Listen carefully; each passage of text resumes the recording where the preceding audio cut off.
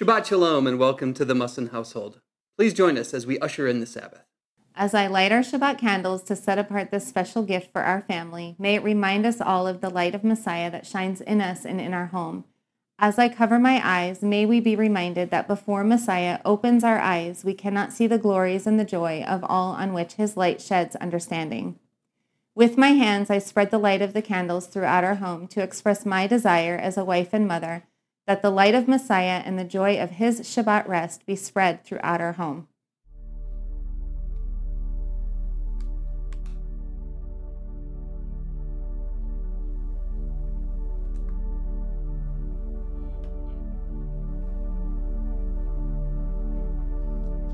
Baruch atah Adonai Eloheinu melech haolam, asher kidshanu b'mitzvotav, v'tzivanu lehiot or legoyim v'natan lanu, et Yeshua Meshikenu or haolam.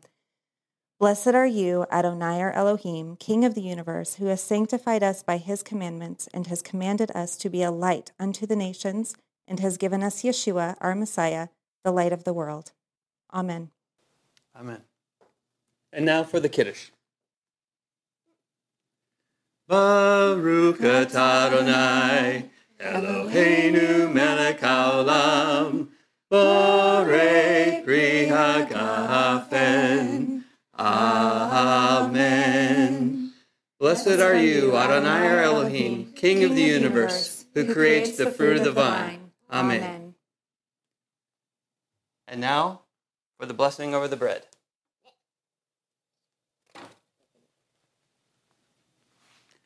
Hamotzi lechem min haaretz, we give thanks to Yah for bread. Our voices rise in song together, as our joyful prayer is said.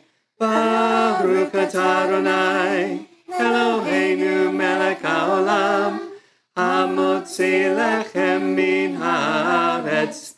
Amen. Blessed are you, Adonai our Elohim, King of the universe, who brings forth bread from out of the earth. Amen. And now, the blessing for the wife. Adonai, my Elohim, thank you for the incredibly wonderful wife that you have been so gracious to bless me with. May she be, as it says in your word, a woman of valor, more precious than jewels, in whom my heart may trust and my fortune is found. Amen. The blessing for the husband. Adonai, my Elohim, I thank you for the husband that you have been so gracious to bless me with. May he be, as it says in your word, a man whose delight is in your Torah. May he be like a tree firmly planted by streams of water, which yields its fruit in season, and its leaf does not wither, and in whatever he does, he prospers. Amen. Blessing for the children. Behold, children are a gift of Adonai. The fruit of the womb is a reward. Like arrows in the hand of a warrior, so are the children of one's youth.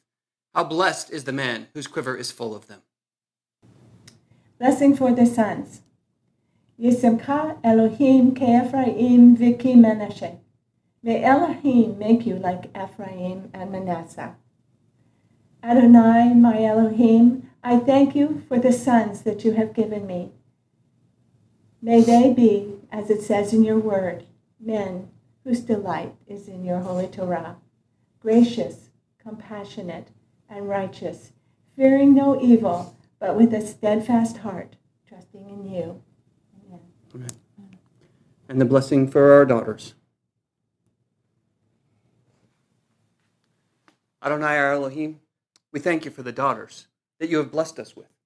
May they be, as it says in your word, women of valor, more precious than jewels, arrayed in strength and majesty, and whose mouths open with wisdom, so that the teaching of kindness may be upon their tongues. Amen. Amen. Shabbat shalom, Shabbat shalom, Shabbat shalom. May the peace of Adonai be with you always. Shabbat shalom. Shalom. Please join us for the Baruch, the call to worship.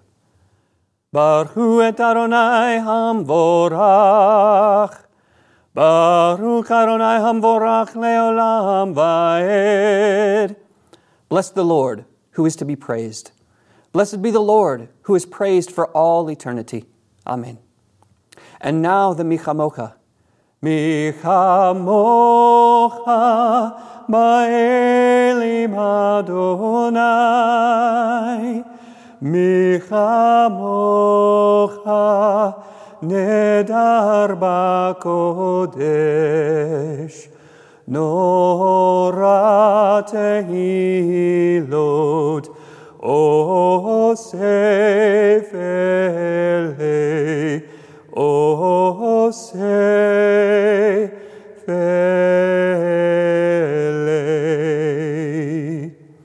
Who is like you, O Lord, among the gods? Who is like you, Lord, there is none else. You are awesome in praise, doing wonders, O Lord.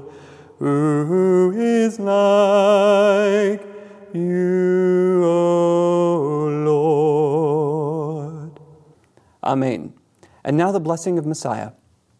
Baruch atah Adonai Eloheinu melech haolam, asher natan lanu et derech ha-Yeshua b'Mashiach Yeshua. Altogether, blessed are you, O Lord our God, King of the universe, who has given us the way of salvation in Messiah Yeshua. Amen. And now the Vishamru. Vishamru v'nei Yisrael et Hashabbat. La'asot et Hashabbat ladoratam berit olam. B'nei Ovayan b'nei Yisrael oti leolam. K'sheshet yamin asa Adonai et hashamayim va'et haraletz uvayom hashvi'i shvat va'yinefash. Altogether, the children of Israel shall keep the Sabbath and observe the Sabbath throughout their generations as an everlasting covenant. It is a sign between me and the children of Israel forever. For in 6 days the Lord made heaven and earth, and on the 7th day he ceased from work and was refreshed. Amen. And now the Shema. If you would all turn and face east toward Jerusalem for the watchword of our faith, the Shema. Shema Yisrael, Adonai Eloheinu, Adonai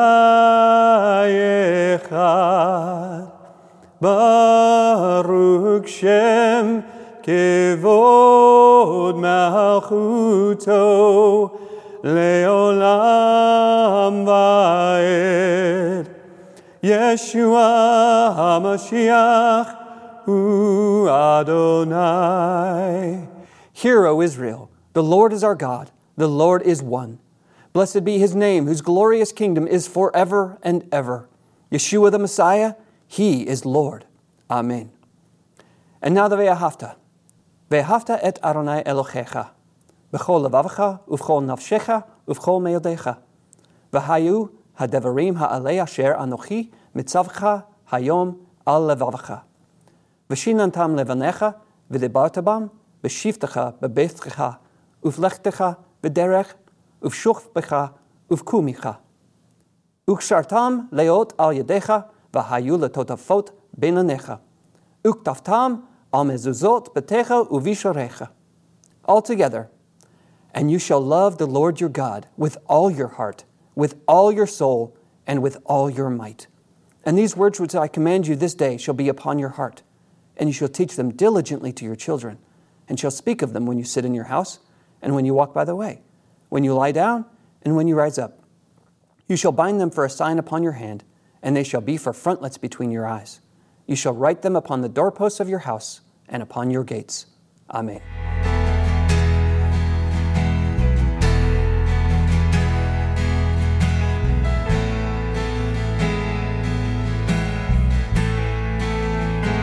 I need the hem of your robe.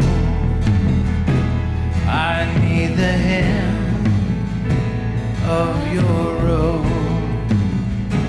So as you walk by, Lord, hang your robe down low. Hang your robe down low.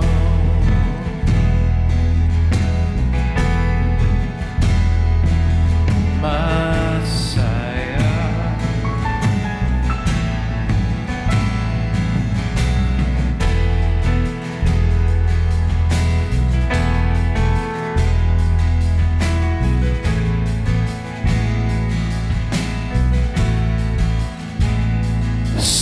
David, hear my cry.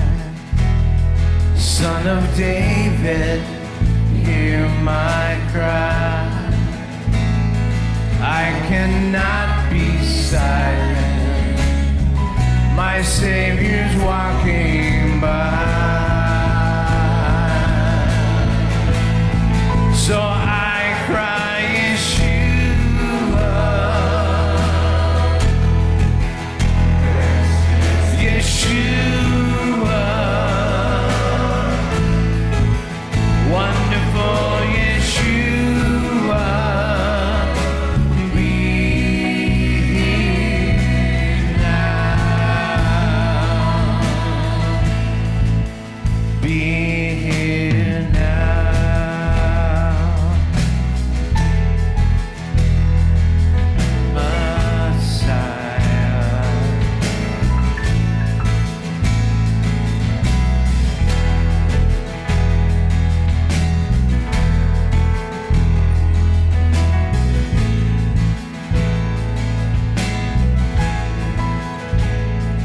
Son of David, hear my cry. Son of David, hear my cry. I cannot be silent. My Savior's walking by. So I cry, Yeshua,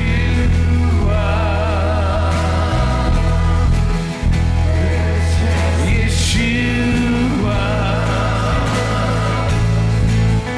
wonderful Yeshua, be here now.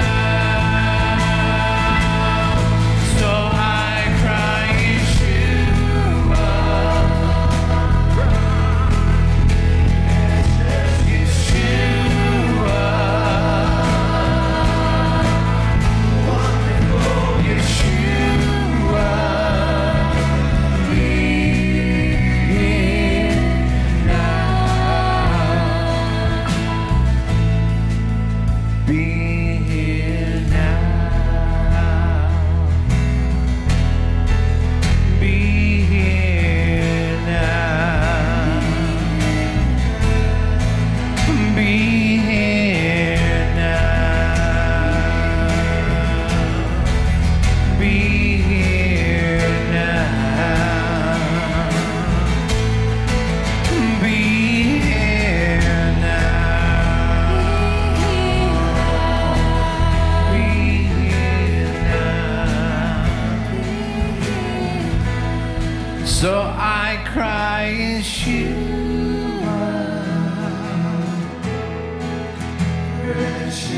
Yeshua,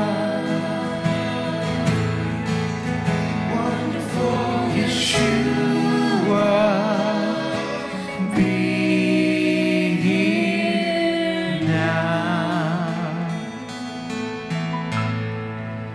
Be here.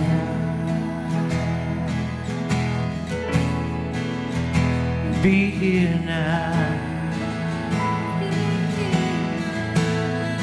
Hear your people, be here now.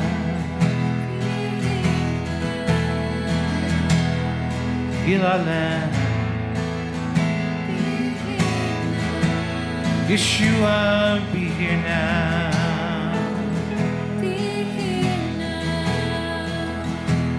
here now.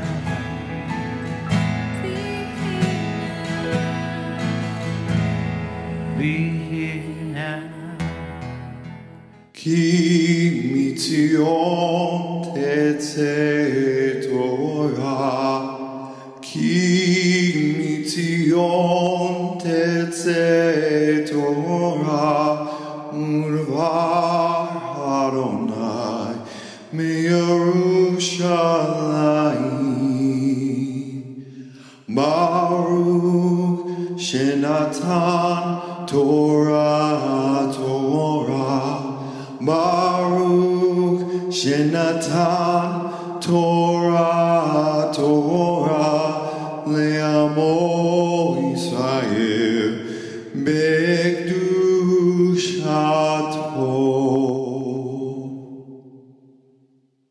Shalom, everyone. I'm Monty Judah with Lion and Lamb Ministries. Welcome to our Erev Shabbat broadcast for B'nai Shalom. This Sabbath is the Sabbath that the Torah portion is Vayigash, and we are in the latter chapters of Genesis. We are at the part of the story in Genesis where in the previous week, the brothers had come to Egypt to buy grain again. They had been required by Joseph to bring their younger brother Benjamin. He had come. They were entreated very kindly by Joseph, whom they don't know as Joseph. And they were loading up and very happy to go back, when suddenly there's an accusation that some of them have stolen from Joseph his cup, or a piece of his cup. And it was a very special cup that only Joseph had. And there was a big deal about this cup. Well, in the search that followed, of course, the bold statement was made by Judah, who was the leader of the band, that if anybody has done such a thing, may they be enslaved for the rest of their life and all that. Well, they go through all the bags, and they come down to Benjamin last, and sure enough, this cup is in Benjamin's bag. And of course, Benjamin is going, I didn't put it there, you know, and the other brothers have said, well, oh my gosh, this thing has happened. And they're hauled back to have to stand in front of Joseph. Whereas before, they had been very happy in Joseph's presence. They had a nice meal with him and so forth. Now they're under condemnation by Joseph, and there's great concern about what's about to happen. And it appears that Benjamin is not ever going to be permitted to go home. He's going to become entrapped in Egypt and probably imprisoned or suffer worse. Now, Judah had promised their father Jacob that he would be a surety for Benjamin. He would guarantee that Benjamin would be brought back. And at this moment, Judah asked to speak to Joseph to give explanation. And in chapter 44, he gives this very impassioned speech to Joseph, basically not making the argument for himself or for Benjamin or the other brothers, but he makes the argument for his father Jacob. And he basically kind of tells the story of their family, of the brothers, about how they did have another brother, they're referring to Joseph, and about how he was gone, and that Jacob had accepted the fact that he had died at the hands of a wild beast, and there was no sense go looking for him, and so forth. And that immediately gave answer to Joseph as to what did my father do, and what were they saying about this whole thing when I got sold into Egypt. He learns what happened there, but he listens to Judah plead the case for his father, saying that the first time he lost a son, it almost killed him. If he loses Benjamin, it will surely bring him to the grave. Now, one of the things that is going through Joseph's mind about all of this that's taking place is, one, God gave him some dreams earlier in his life that told him that there was a day coming when his brothers would bow down to him, all of them. And that's what prompted him to insist that Benjamin had to come back the second time. He had this dream that told him that's what was going to be happening. And the second thing was that he saw how his brothers had viciously mistreated him. Simeon had called for his death. Judah had said, let's sell him. Reuben had offered, well, I'll deliver him a little bit later on, but he wouldn't stand up to his brothers, and things happened before Reuben could do anything.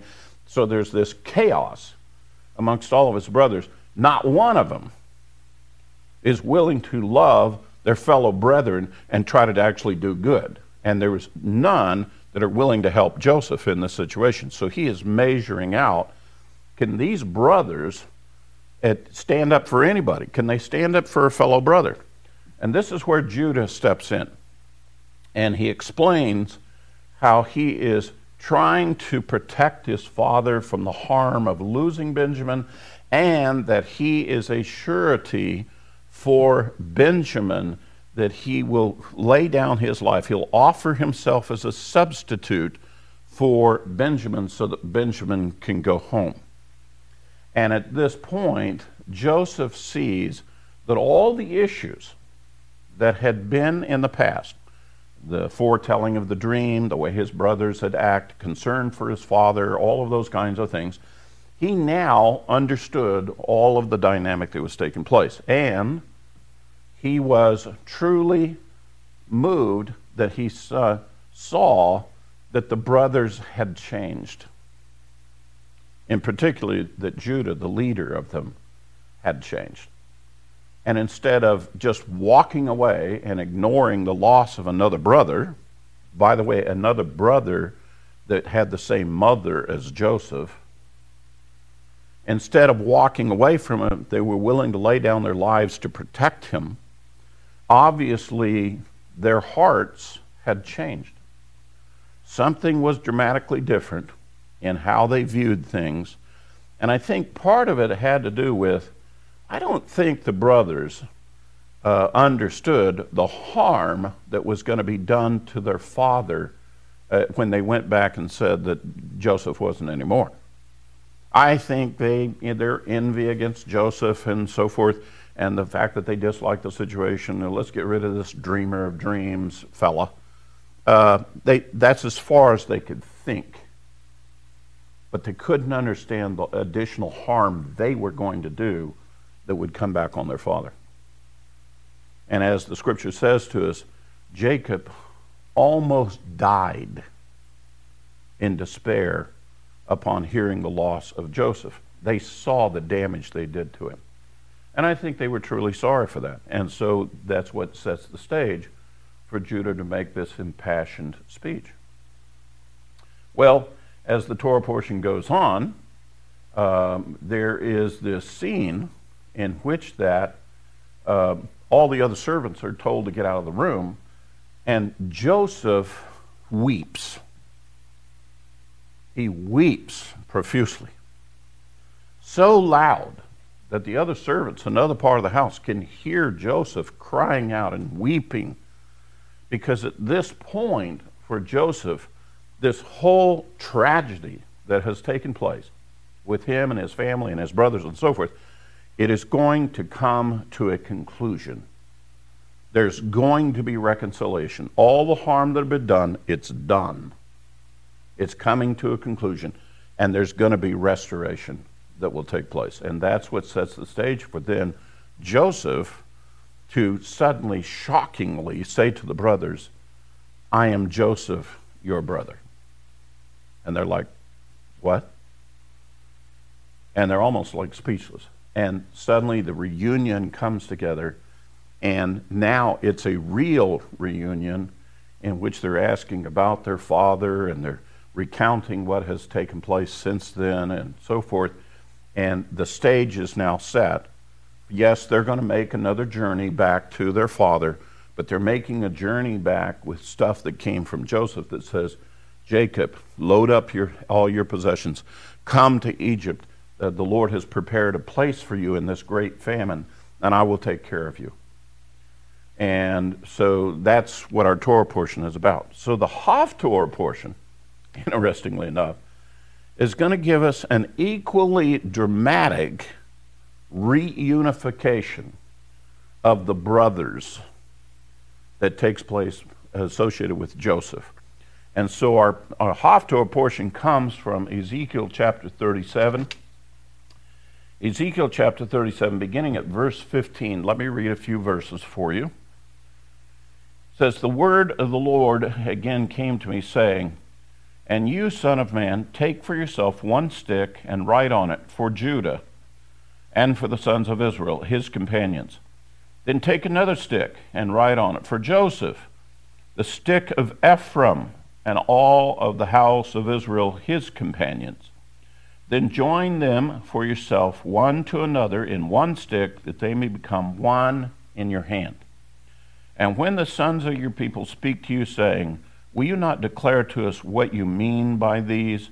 Say to them, thus says the Lord God, behold, I will take the stick of Joseph, which is in the hand of Ephraim, and the tribes of Israel, his companions, and I will put them with it, with the stick of Judah, and make them one stick, and they will become one in my hand. And the sticks on which you write will be in your hand before your eyes. And say to them, thus says the Lord God, behold, I will take the sons of Israel from among the nations where they have gone, and I will gather them from every side and bring them into their own land. And I will make them one nation in the land on the mountains of Israel, and one king will be king over all of them. They will no longer be two nations. They will no longer be divided into two kingdoms. And they will no longer defile themselves with their idols and with their detestable things, or with any of the transgressions. But I will deliver them from all of their dwelling places in which they have sinned, and will cleanse them, and they will be my people, and I will be their God. And my servant David will be king over them, and they will all have one shepherd, and they will walk in my ordinances and keep statutes and observe them. And they shall live on the land which I gave to Jacob my servant, in which your fathers lived, and they will live on it, and they and their sons sons forever, and David my servant will be their prince forever. And I will make a covenant of peace with them, and it will be an everlasting covenant with them, and I will place them and multiply them and set my sanctuary in the midst of them forever. My dwelling place also will be with them, and I will be their God, and they will be my people. And the nations will know that I am the Lord, who sanctified Israel, when my sanctuary is in their midst. This passage of Scripture is describing a huge millennial conflict that has been within Israel. Like the brothers who couldn't get along with one another and hated Joseph and sold him into slavery, cast him off to other nations. The same thing has happened on, shall we say, a corporate level for the whole nation of Israel.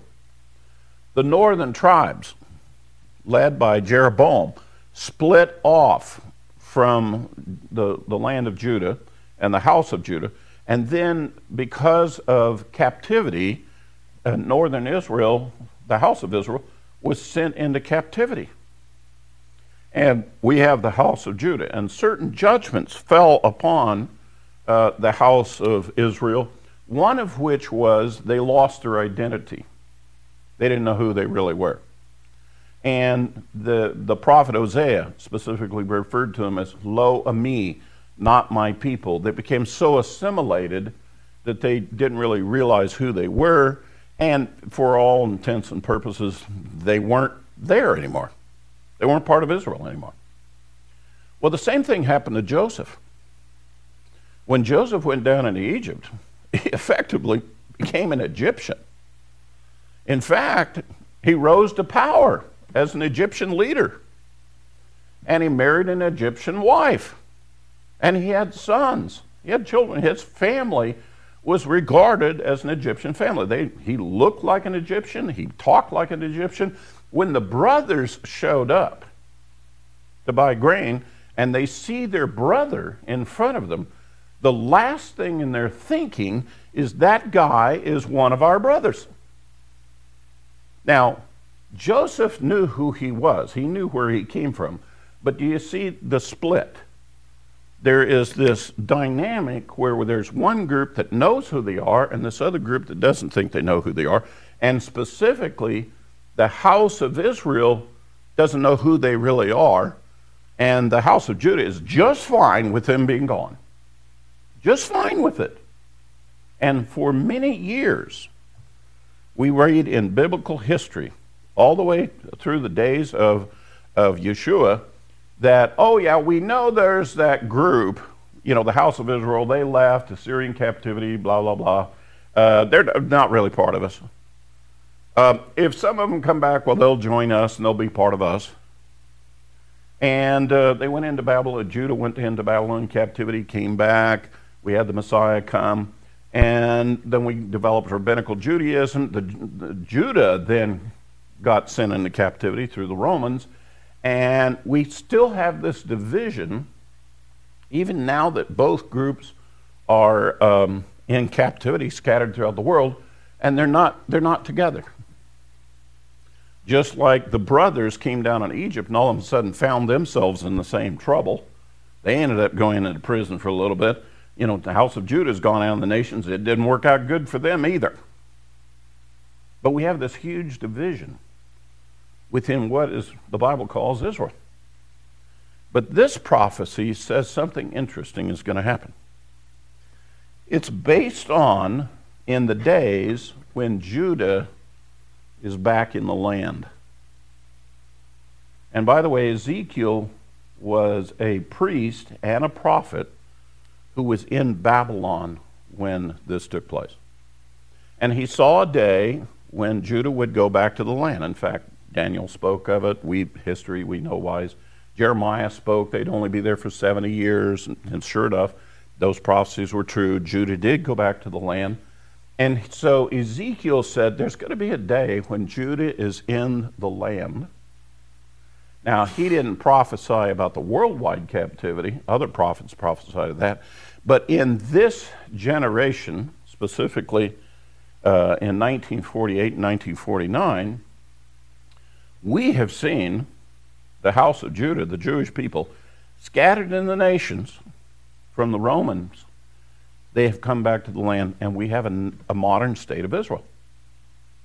This prophecy is based on that Judah has to be in the land. Now, we had it for a while after the Babylonian captivity. We definitely have it now. Was this prophecy fulfilled shortly after the Babylonian captivity, like some would like to suggest in the Messianic movement? No. Absolutely not. And some vain argument about some of those elements came back and joined Judah at that time is nonsense. And by the way, I would remind my Messianic Jewish brethren advocating such a position, the entire rabbinical Judaism community dismisses that thought. They know this is a future prophecy. Part of the reason they know this is a future prophecy of these days, that if you read first Ezekiel 37, the passage that leads into this, it's the vision of the valley of bones, dry bones. And today, nobody argues with the interpretation of the dry bones being raised up, sinew being muscle, flesh, and so forth, and a spirit put in them. Nobody disputes that is a prophecy of the modern state of Israel that has now come into existence. So that prophecy precedes this one and sets the stage for Judah to be in the land. And then the prophecy goes that God is going to take Ephraim, the house of Ephraim, the son of Joseph. The split is between Joseph and the brothers. Judah is the spokesman for the brothers, so the split is between Judah and Ephraim. Oh, by the way, going back to our Torah portion about last week, where the question is, well, who in the world put that cup in Benjamin's sack? You know what the rabbinical people say? It was Ephraim, the son of Joseph. He was instructed by his father, put that cup in Benjamin's sack. Ephraim was a part of that dynamic way back in Genesis. And so now he's at the forefront of the dynamic here at the end of the age. Judah and Ephraim, the son of Joseph. And this prophecy goes on to describe this incredible reconciliation. This incredible moment when the house of Ephraim now joins with the house of Judah. They become one in the hand of the Lord. They have the same king, same government, live in the same land. The restoration of back to the days of King David and King Solomon. Guess what it also mentions about King David? Getting the nation back to what it was like when King David was king. When all the tribes are unified together in the same land. And he goes on further to talk about that when they come back under that, they will walk in my ordinances and keep my statutes and observe them. Verse 24, a return to Torah. But whereas they've been scattered in the nations, didn't want to follow the commandments of the Lord, when they return with the Torah. They return with the instructions of the commandments and pledge to keep the commandments of the Lord. Guess what is happening in today? We have the house of Judah and the land of Israel, and there's this incredible movement around the world, in the Christian world, specifically called the Messianic movement, in which there's this group of people, we don't quite know who they really are, and they are turning back to the Torah. The stage is set for this prophecy to be fulfilled. That God is going to pull the B'nai Ephraim, the sons of Ephraim, and those of the house of Israel, which by the way were 10 tribes, they're going to bring them back and join with the brother Judah. That's what we saw in the Torah portion. Judah, representing, brought Joseph back to the brethren. And that's what's going to happen here. God is going to bring Ephraim, Joseph, back to Judah. And that's the reason why this portion is the Haftorah portion with the Torah portion. Now, before I leave it, I have to address this one because it's poignant for our times. And that's verse 26. And I will make a covenant of peace with them, and it will be an everlasting covenant with them, and I will place them and multiply them. I will set my sanctuary in the midst of forever, and my dwelling place also will be with them. That is a description, brethren, of the Messianic kingdom. That's a description of that shortly after this reconciliation takes place between the brothers and the tribes of Israel, the Messiah is going to return and establish his kingdom. And when the Messiah returns, he comes with another covenant. You know, when he was here the first time, he gave us the new covenant. He's going to bring another covenant.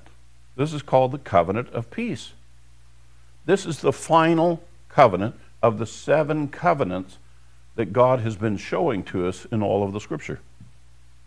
This is the covenant that God has with his people in the kingdom. And he speaks specifically of the days of being in the kingdom, about how the Lord will dwell with us in his sanctuary in Jerusalem, and he will be there with us. That's the way the prophecies of the Messianic kingdom tell us. We don't go to heaven, per se, when this kingdom comes. The Messiah comes to us, and he dwells here with us. We don't go dwell beyond a bunch of clouds with Cupid angels. He's coming here. All of this that we're reading now, that we've read in this Haftorah portion, this is a very powerful teaching within the Jewish world. This is referring to what is called the final redemption of Israel. The final redemption includes the restoration of all the members of the family coming back together, recognizing one another, honoring one another, not having that conflict anymore amongst brethren, and having peace. And in fact, the covenant is called the covenant of peace. If you can't have peace in your family, you can't have peace with anything else. There is no such thing as if you being at peace with the world and all the other people, but there's no peace in your house. You have to have peace in your house first before you could ever attempt to have peace outwards into the world. And so God is going to come and establish peace within the house of Israel and the house of Judah, making them one before the Lord, and that will spread to the house of the covenant of peace to all the nations of the world and the whole world that will follow. Thus, that's the description of the Messianic kingdom. This is a very, very powerful prophetic part of the Scripture. It's picturesque in how it's presented. these two sticks, they're coming together. They become suddenly one together in the hand of the Lord, which is a very powerful picture of unification and so forth. You know, just as a final comment, I have heard a lot of different preachers and Messianic leaders talking about the subject. We need unification. We need unity amongst the brethren, because there's conflict amongst the brethren within the Messianic movement. Let's be honest about this. The Messianic movement is very messy. We have different teachers. The Messianic movement doesn't have a single unified leader. There's a multitude of leaders in various places. There's no one single organization that's championing the Messianic movement. There's multiple organizations. Do they cooperate with each other and get along with each other? Heck no. Even within the same city, different Messianic congregations can't cooperate with each other. You want to know why? I can tell you why. Because we're descendants of the sons of Israel. We got the same conflicts amongst us that they did. Right down to that some of our own brethren would just as soon take you and sell you into slavery or kill you. We got the same level of conflict. How are we ever going to have unity? How are we ever going to be able to resolve all of these differences that we have? And I'm not talking about the greater Christian world. I am talking about just in the Messianic movement. We have to build one synagogue. We all have to build one assembly. What do we do about all the other nations? You know, where we're scattered at. I mean, how do we pull that off? Well, I can tell you how to pull it off, because the Lord specifically has told us how He's going to do it. We need the Messiah to return and wreck everybody's theology and humble everybody up, and then He can unify us. And then we will go to Jerusalem, to His sanctuary, to worship the Lord. That will be the time of peace. That will be the time of unity. So our Torah portion and Haftorah portion is about a great promise of reconciliation and brethren being joined together. I pray for the same unity in your congregation and wherever you're at, with all of your neighbors and with all of your brethren. Shabbat Shalom.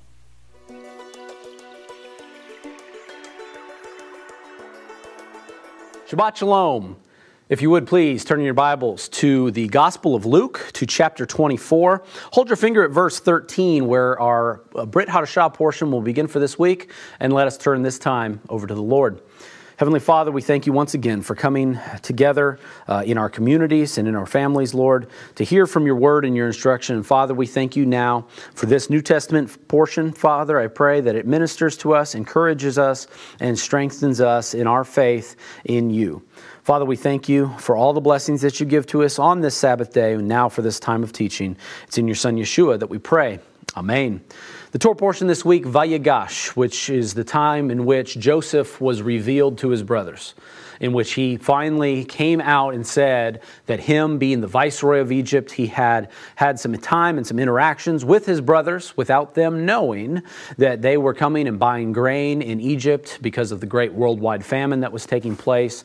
And of course, there were some instances in which where he planted a cup in Benjamin's bag, and they had to then come back and they had to meet with him again. And he had thrown Simeon in prison for a bit of time as well. And so there were some interactions, and the brothers, they always had this feeling or the sense that they were being punished. And in truth be told, they were, but they didn't know truly what the source of that punishment was. They thought that it was because of what they did to their brother and the harm that they had caused their father by telling him that his beloved son had died, and that this is all of this is coming back to them, and all this punishment that's coming upon them because of what they did. But of course, we have the story in the beginning of our Torah portion here about Judah coming and being the surety for Benjamin, and him pouring his heart out as to learn and to know what it is to stand up for his brother. And that was when Joseph broke down. That is when he could not stand it any longer and revealed himself. Well, the whole idea, I didn't have time to get into this in last week's portion, but the whole idea of Joseph revealing himself to his brothers was this idea that he was their brother. He was in a position that they would have never expected. He appeared like he was in the world as an Egyptian, and they did not recognize him, even though he was their kin. And what I want to do is I want to bring out in the New Testament portion that same concept of not being recognized by the brethren. Now, we of course know that after the resurrection of the Messiah, you now know kind of why we're going to be reading the passage that we're going to be reading. Before we get into that, I should point out that the people who knew Yeshua best, his disciples, his friends, those that knew him, after he was risen from the grave, he was not recognized by them. We see this also in John chapter 20, verses 14, where Mary Magdalene did not recognize him. He came and he spoke to her, and she presumed him to be the gardener. That when she came to see that Yeshua's body was now no longer in the tomb. The stone had been moved, and she pleaded with him as to, if you know what happened to the body, please reveal. And then that's when he did reveal himself to Mary Magdalene. And now we have the story about the road to Emmaus, where he will interact with some of the disciples walking on the road, and they don't recognize him. They don't know that he is their master, their savior. And we sit there and wonder, and a lot of people have had theories about this as time has gone on, about how when Yeshua rose from the grave, did he truly have a different physical appearance? Was he given a new body, similar to what we believe we will do when we are resurrected from this world, and then when we go into the kingdom, that we will have new bodies, will be a new creation, so much so that will we appear like we physically do today on this earth? There's a huge question about that. Will those that died old, will they be given younger bodies and they'll appear young once again? Will we still age in the same way? We don't know any of these questions, and so this is one of those theories that are out there that we can sit and we can midrash all day long about, what this means or what this might be. And the fact that the disciples did not recognize Yeshua kind of is added to that discussion of what happens when we die. Is there a new body that is given to us, one that our best friends might not even recognize? Another theory also is that the last time they saw Yeshua, that he was brutally beaten, that he was unrecognizable at that point in time, and he always appeared very humble, looking like he had very humble origins. He was a man that the Greeks the Romans had to hire somebody to point him out. Like, we don't even know what the guy looks like. And so there's a lot of thought that the Messiah himself, that he appeared very lowly, not that he was some man with an amazing physique and a physical appearance where he shined when amongst a crowd. It's like, no, all the gospel accounts kind of point out that he didn't stand out from among the crowd. He stood out when he spoke, or when he's revealed his spirit. That's when people took notice or recognized, but his physical appearance didn't follow suit. Is it also that when he rose from the grave, that then his physical appearance did appear that of somebody who was royal, noble, it's like a man who was cleaned up and who was put on clean robes, like going from somebody who looked like they were a prisoner all the way to somebody looking like they're royalty. This, of course, parallels once again to the life of Joseph, that's exactly what happened to him coming out of prison in these garments and being put on Joseph. And then he lived for a number of years in Egypt and started to look like he was an Egyptian. In the case of the Messiah, did he just have a completely different natural appearance? Or, one of the other theories is that spiritually they didn't recognize him. There was some sort of supernatural power by which they were not able to see or recognize him. Even though he had the same physical appearance, their eyes were spiritually or miraculously blinded by knowing truly who he was. All of those theories I've heard people suggest every single one of those. Whether I agree with one over another, I actually can't say if I necessarily believe that one truly has a stronger testimony. But what I do want to do is I do want to read this story because it absolutely does parallel what happens with Joseph when he then was revealed to his brothers. So now let us read the story on the road to Emmaus that comes to us from Luke chapter 24, beginning at verse 13, where it says this: Now behold, two of them, that was the disciples, that were traveling the same day to a village called Emmaus, which was 7 miles from Jerusalem, and they talked together of all the things that had just happened. So it was, while they conversed and they reasoned, that Yeshua himself drew near and went with them. But their eyes were restrained so that they did not know him. And he said to them, What kind of conversation is this that you have with one another as you walk and are sad? Then the one whose name was Cleopas answered and said to him, Are you the only stranger in Jerusalem? And have you not known the things which happened there in these days? And he said to them, What things? And they said to him, The things concerning Yeshua of Nazareth. He was a prophet, mighty indeed, in word before God and all people, and how the chief priests and our rulers delivered him to be condemned to death and crucified him. But we were hoping that it was he who was going to redeem Israel. Indeed, besides all this, today is the 3rd day since these things happened. Yes, and certain women of our company who arrived at the tomb early astonished us when they did not find his body. They came saying that they had also seen a vision of angels who said he was alive. And certain of those who were with us went to the tomb and found it just as the women had said, but him they did not see. Then he said to them, O foolish ones, this is Yeshua speaking again now, and slow of heart to believe in all the prophets have spoken. Ought not the Christ to have suffered these things and to enter into his glory? And beginning at Moses and all the prophets, he expounded to them in all the scriptures the things concerning himself. Now the story continues as the disciples' eyes are opened. It says this now at verse 28. Then they drew near to the village where they were going, and he indicated that he would have gone farther, but they constrained him, saying, Abide with us, for it is toward evening, and the day is far spent. And he went in to stay with them. Now it came to pass, as he sat at the table with them, he took bread, blessed it, and broke it, and gave it to them. And their eyes were opened, and they knew him. And then he vanished from their sight. And they said to one another, Did not our heart burn within us while he talked to us on the road, and while he opened the scriptures to us? So they rose up from that very hour and returned to Jerusalem and found the 11, those who were with them, gathered together, saying, The Lord has risen indeed and has appeared to Simon. And they told about the things that had happened on the road and how he was known to them in the breaking of the bread. The story continues on, and then he continues to show himself and reveal himself, and he appears before the disciples. And he says, and let me continue on. I do want to mention one other thing the Messiah said. Let's continue reading now at verse 36. Now, as they said these things, Yeshua himself stood in the midst of them and said to them, Peace to you. And they were terrified and frightened and supposed they had seen a spirit. And he said to them, Why are you troubled? Why do doubts arise in your hearts? Behold my hands and my feet, that it is I myself. Handle me and see, for a spirit does not have flesh and bones, as you see I have. And when he had said this, he showed his hands and his feet.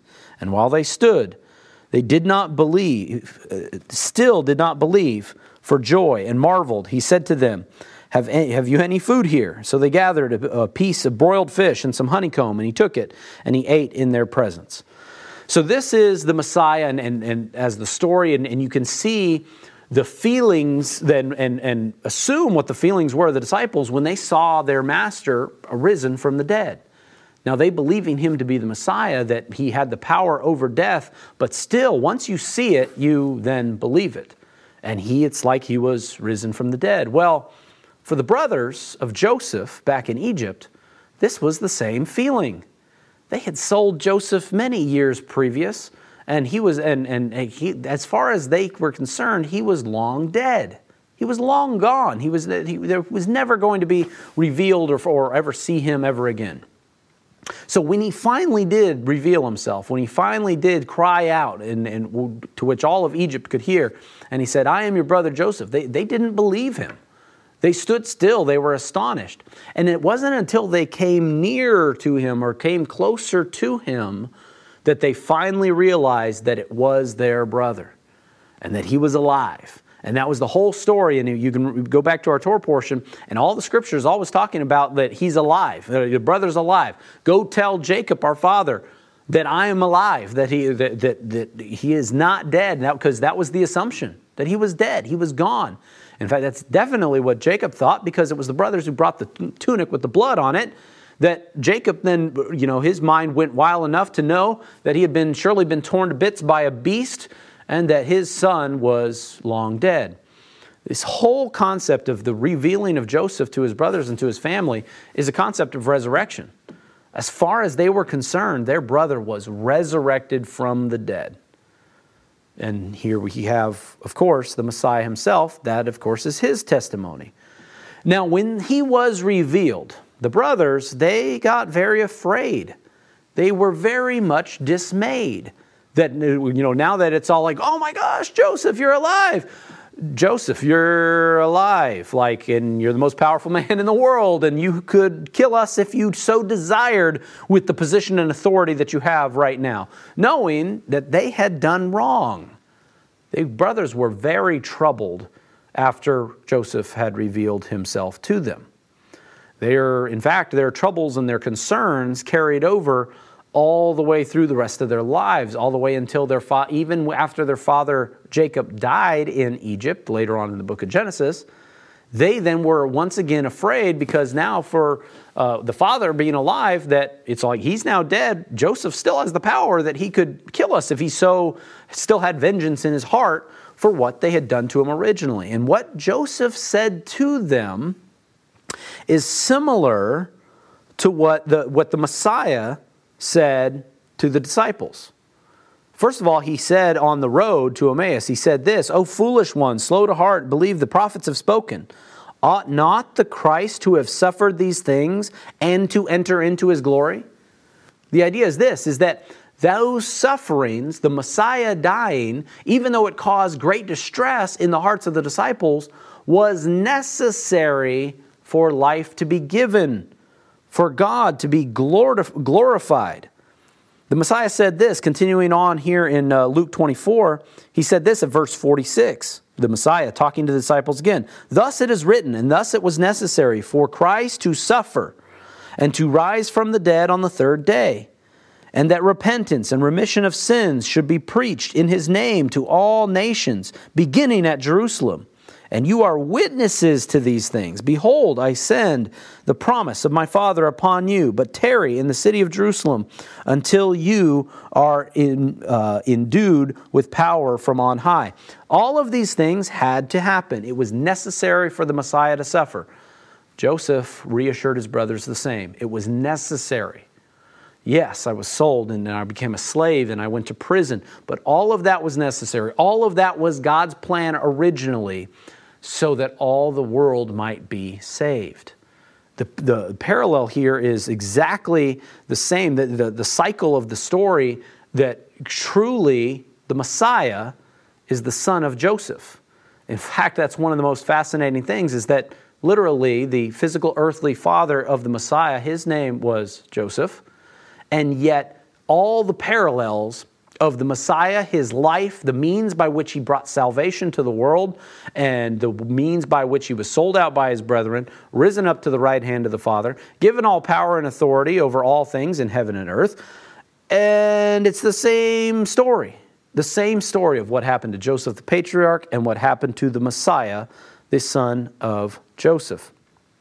All this idea of not being recognized by his brothers and then revealing himself, I have to once again point out the parallel to what will happen at the end of the age, when the Messiah is revealed to the whole world, particularly to the Jewish people. Because that is the thing that is going to be, what's the relationship between Messiah Yeshua and the Jewish people? because, general school of thought, maybe this is oversimplifying, many people believe that it was the Jews that killed the Messiah. I mean, it was the religious authority and the Pharisees that went about all of the actions by which Yeshua was crucified, put on trial, accused, and crucified. So it's like these are the people that are physically responsible for the death of the Messiah when you're talking about the Pharisees. And out of Pharisaic Judaism came some of what we understand, and through enough time has become what modern-day Judaism is as well. In fact, what the understanding of modern-day Judaism is that you can't be Jewish and believe in Jesus as the Messiah. It's like the two are incompatible. If you confess faith in Jesus, you're no longer a Jew. But we who are Messianic, we see the bridge, we see the parallel, we see, look, he was the Messiah. He was the Jewish Messiah that was promised, that they've been praying for, that is the answer and the fulfillment to all Torah and the commandments and the fulfillment of prophecies and all these things. And the Jewish people missed it. They don't see it. They don't see that what Yeshua did was the fulfillment of those things. But we are praying for the day in which all of Judaism will realize that, when they will give their hearts over to the Messiah, and that it will be the Messiah revealed to them, and perhaps they won't be revealed until the second coming. They'll see the sign of the Son of Man coming on the clouds of heaven of great glory. He'll show up and he'll say he's the Messiah, and they'll know he's the Messiah. No question he's the Messiah. And they're like, what is your name? And he'll say, Yeshua of Nazareth. Wait, the same one? Or a different one? He's like, no, the same one. I came originally. This is now my second coming. Many Jews will think it's the first. But it will be this amazing revelation, and then suddenly it'll hit them. Wait a minute. The same Jesus of Nazareth that I've been disregarding, that I've been insulting my whole life, that I have spoken ill of my entire, within my religion of Judaism, my entire life. And then they're looking at the Messiah in a whole new way, wondering, now is judgment going to come upon me because what I did and what I said about who I perceived Jesus of Nazareth actually was, that he wasn't the Messiah? Same thing with the brothers and Joseph. This is the pattern of what will happen at the end of the age in the revelation of the Messiah to the Jewish people and to the whole world. Guess what? He won't look like one of them. He won't look like a Jew. He'll look like he's of the world, just like Joseph looked like an Egyptian. But the revelation of it, and the time and the family reunion and the weeping and hugging and holding and kissing and all of those things that you can only imagine when you come to realize that a family member has been resurrected from the dead. All of that will happen, and the Messiah will say, with grace and with truth, and will speak that all the sufferings were necessary so that life may be given, so that we can all be saved, so that we can all be redeemed.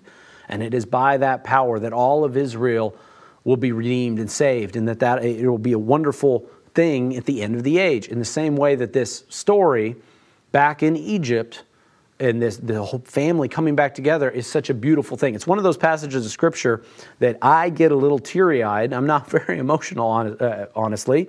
But when I read about Judah's plea to Joseph and him revealing himself and then trying to get word back to his father, it almost feels like there's almost a rush. Like, is his father still going to be alive? Like, if he ever died not knowing that his beloved son was still alive, what a tragedy that would be.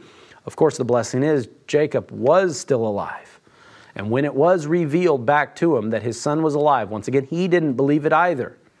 He didn't believe it, that he was there, and not only is he alive, but he's also the Savior of the world. And that's what all of Israel will feel when the Messiah comes as well. At the resurrection, that we'll see and we will know that the Messiah is alive, the Messiah of Israel, and all of Israel might know that he is alive, that he has been risen from the dead. See, that's the other thing that we live in the world we live in. Some people still question that. Yeshua, all the words that he spoke, he was a great prophet, but there are some who still question whether he was actually risen from the dead. Well, when he comes again, truly and surely, we will all know that he is risen from the dead, that he has conquered death. and that we have no fear any longer of the power of death over life, but life and God will prevail. All right, so after he has risen, Jacob, once again, the testimony of the resurrection of his son, excuse me, which of course parallels here in the New Testament. If you would now turn with me to Acts chapter 7. Now, Acts chapter 7, in the testimony of Stephen, during his trial, he is recounting all of this history, and this is one of the common passages that is read for this Torah portion, not only this portion, but for the last couple of Torah portions, because in a short paragraph here, he describes everything that was happening in Joseph, obviously reading here from the book of Acts in the New Testament. So if we can just, tell the story of what happened in the Torah portion from the New Testament, we don't need to go any further, but here in Acts chapter 7. There is one thing that I want to point out that parallels back to our Torah portion, and a bit of information that perhaps needs to be clarified. Some things that people question, riddles in the Scripture, and hopefully I can clarify some of these things as well. But let's read starting at verse 9 in Acts chapter 7, and this is the story and the testimony of Stephen of exactly what happened to our patriarchs back in the book of Genesis. And the patriarchs, becoming envious, sold Joseph into Egypt.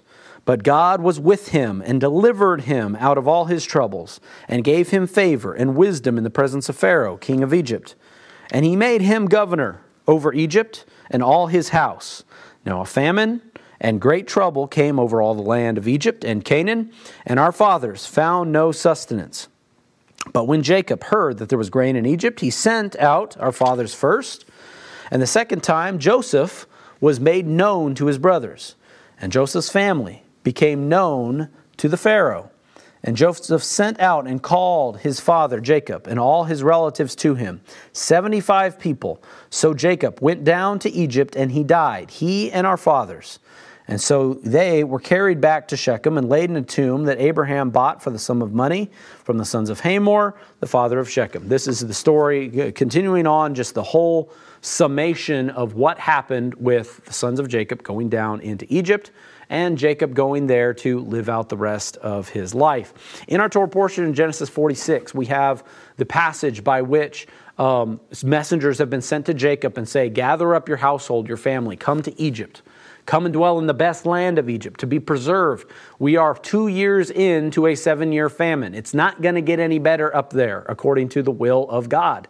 So you need to come down here. There's grain here. You must come down here so that you might be preserved here in Egypt. Once again, what happens to the fathers happens to the descendants. Abraham had to go down into Egypt for his life to be preserved. And Jacob now going down to Egypt for his life to be preserved during this famine. The Messiah himself, as an infant, had to go down to Egypt for his life to be preserved from the killing of the babies by King Herod. So all of that, there's once again that same pattern. Now, if you go to Genesis 46, as we have in our Protestant Bibles and all of the readings and the listings of all the names and all of those that came from the loins of Jacob, we have almost like a census of the family here, of them coming down to Egypt. In that passage of Scripture, it says that there are 70 persons that came down. And on all the listing of the names, you can count 69 of those. We've revealed before in the past that the mystery last person, the 70th person that made it down to Egypt, was actually Yocheved, the mother of Moses, who was a daughter of Levi, and that though the name wasn't listed in Genesis 46, the story is that she was born shortly after entering into the land, coming to the land, and 70 people came with her. Well, as I said that in Genesis 46, it says 70 people came down. In Exodus chapter 1, it says 70 people came down. Here in Acts, in the testimony of Stephen, he says 75 people came down. And here we have one of those instances in which it appears that there's a discrepancy between the Old Testament and the New. What I have to point out here very, very quickly is that how we got the Protestant Bible that we have, that we read today, obviously it came from the Catholic Bible, in which then the Apocrypha and other books were removed as well. But all of those English translations of our Bible, all were translated from the Masoretic text, which was a Hebrew text that came a couple hundred years after the time in the story of the Messiah, by which all of these scriptures in the Old Testament were compiled by the group of the Masoretes, who faithfully put and created what we know as the Hebrew Tanakh, that's the Old Testament, and all of our English translations were translated from that. However, there are older manuscripts of the Old Testament, older instructions of copies of those particular books that, of course, predate the Messiah, because we know these were the scriptures. The Messiah himself referenced the Torah, the Psalms, the prophets. All of those writings all happened before the time of the Messiah, but our English translations come from a manuscript that came 200 years after the Messiah.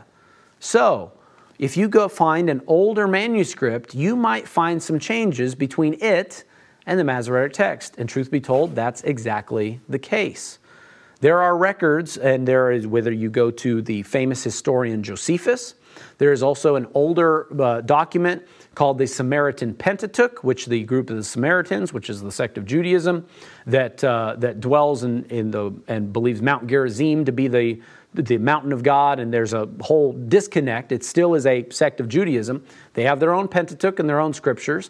And then you also have another older manuscript that is known as the Greek Septuagint, which was when a series of rabbis translated all of the ancient scriptures and texts into Greek.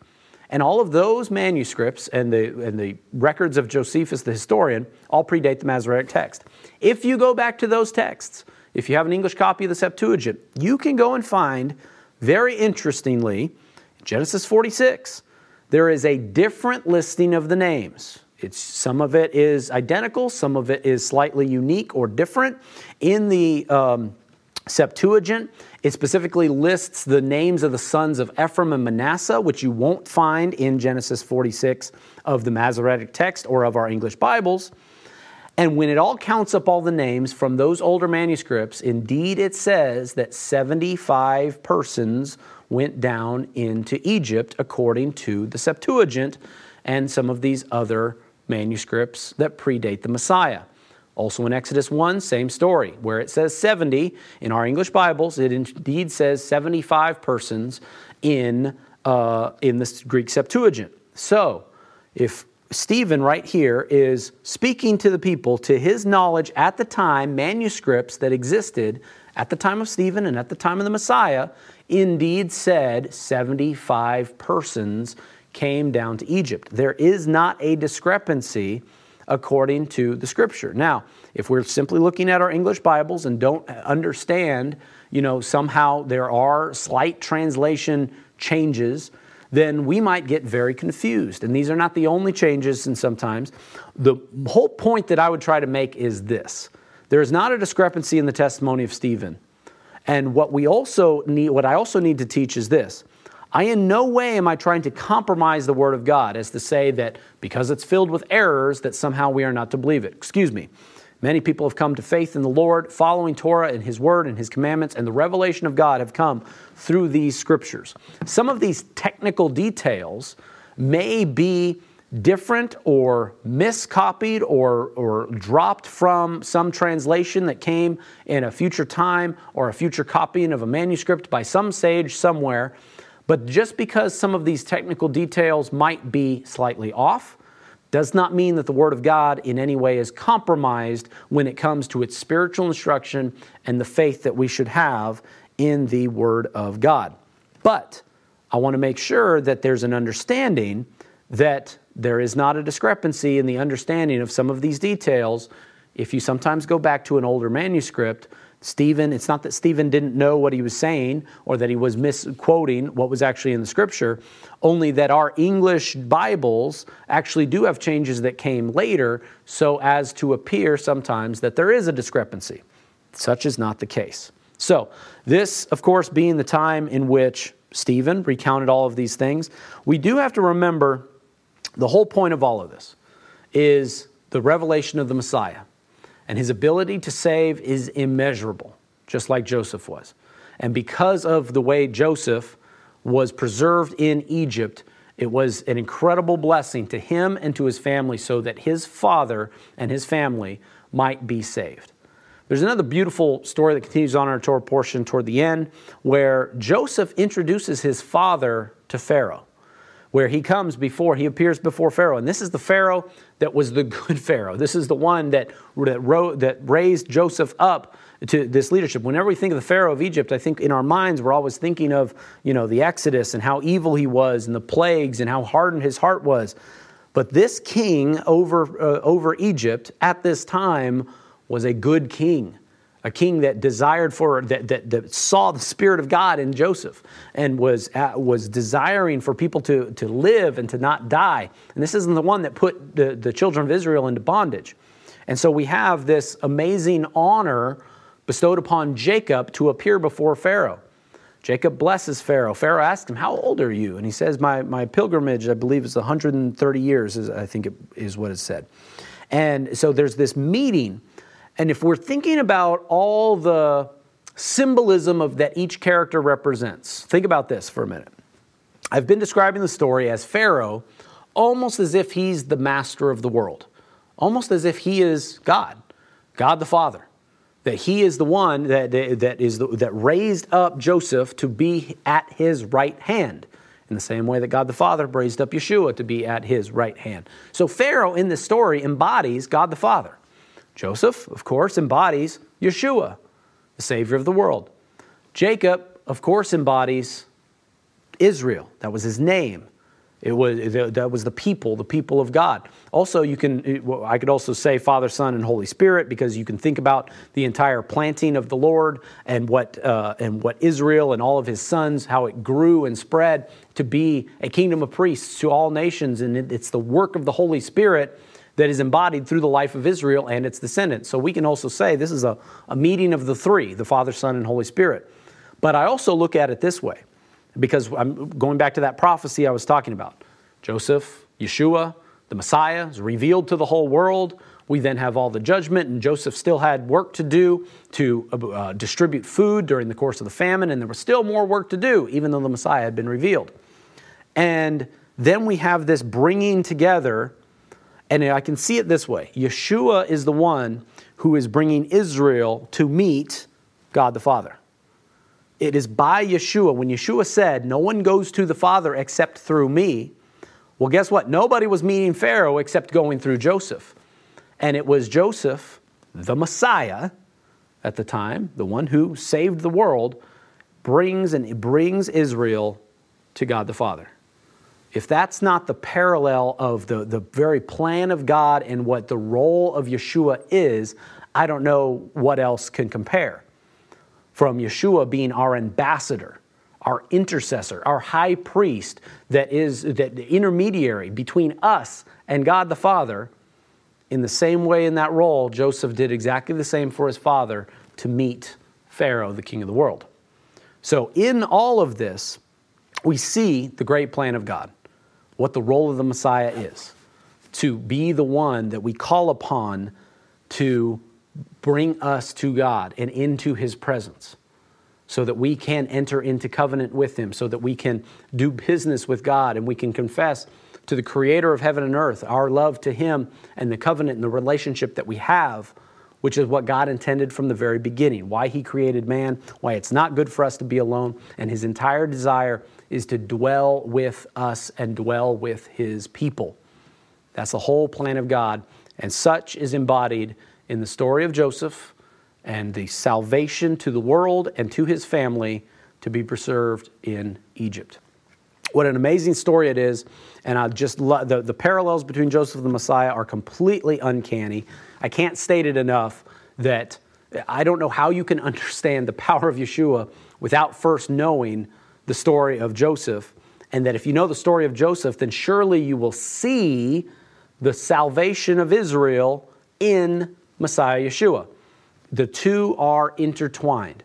If you ever are talking to somebody that believes in the Torah but not in Yeshua, or follows Yeshua but doesn't follow anything in the Torah, this might be the first stop in sitting down and saying, hey, let's have a Bible study.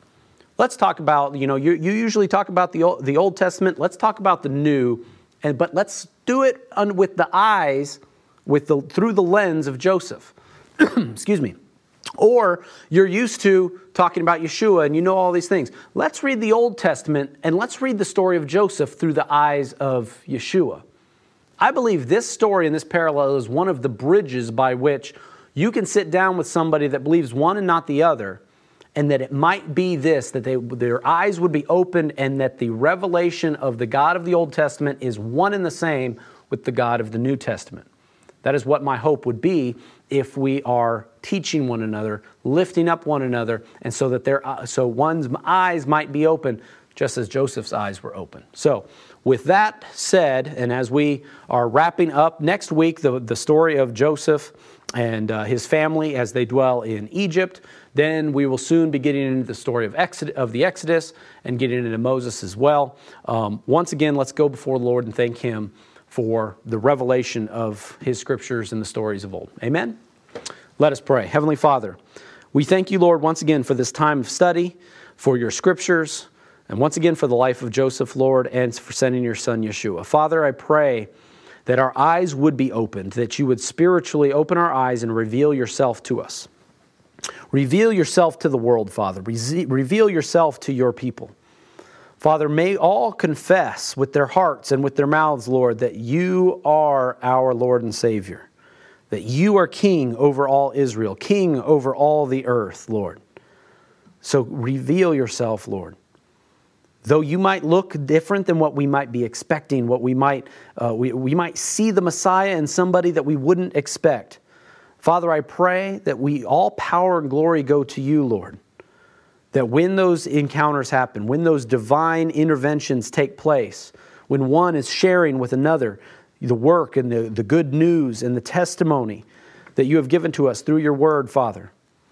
Father, may our hearts not grow cold and bitter and hard, but Father, may our hearts be soft to receive your word, and may our eyes and ears be opened to truth and to revelation. For only you can reveal those things to us, Father. So, Father, I pray that all of your people, Lord, might have their eyes spiritually opened, just as the brothers of Joseph, when they saw their brother, and then they knew that salvation was had, and that even though they had great fear and trepidation at the time, Father, it was you who had your hand and your will on all of it. So we love you, we bless you, and we thank you on this Sabbath day. We thank you for all of these teachings and instructions. We thank you for your Sabbath, and I thank you, Lord, for all the people, Lord. And I pray all of them have a wonderful Sabbath of rest and refreshment. And in our homes and in our hearts, Father, may we always give you the praise and the glory. It's in your Son, Yeshua, that we pray these things. Amen and amen. Shabbat Shalom. Yivrechecha Adonai Vayishmerecha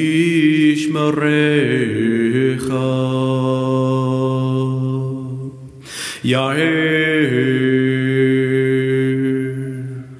Adonai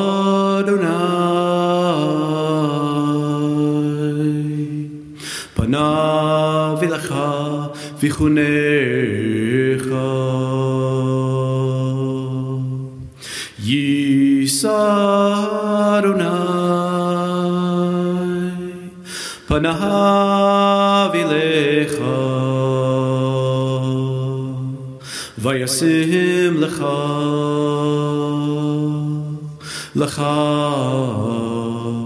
Shalom. B'Shem Yeshua HaMashiach, Sarcha Shalom, Shalom. May the Lord bless you and keep you. The Lord make his face to shine upon you and be gracious to you. May the Lord lift up his countenance upon you and give you peace. In the name of Yeshua the Messiah, the Prince of Peace. Shalom.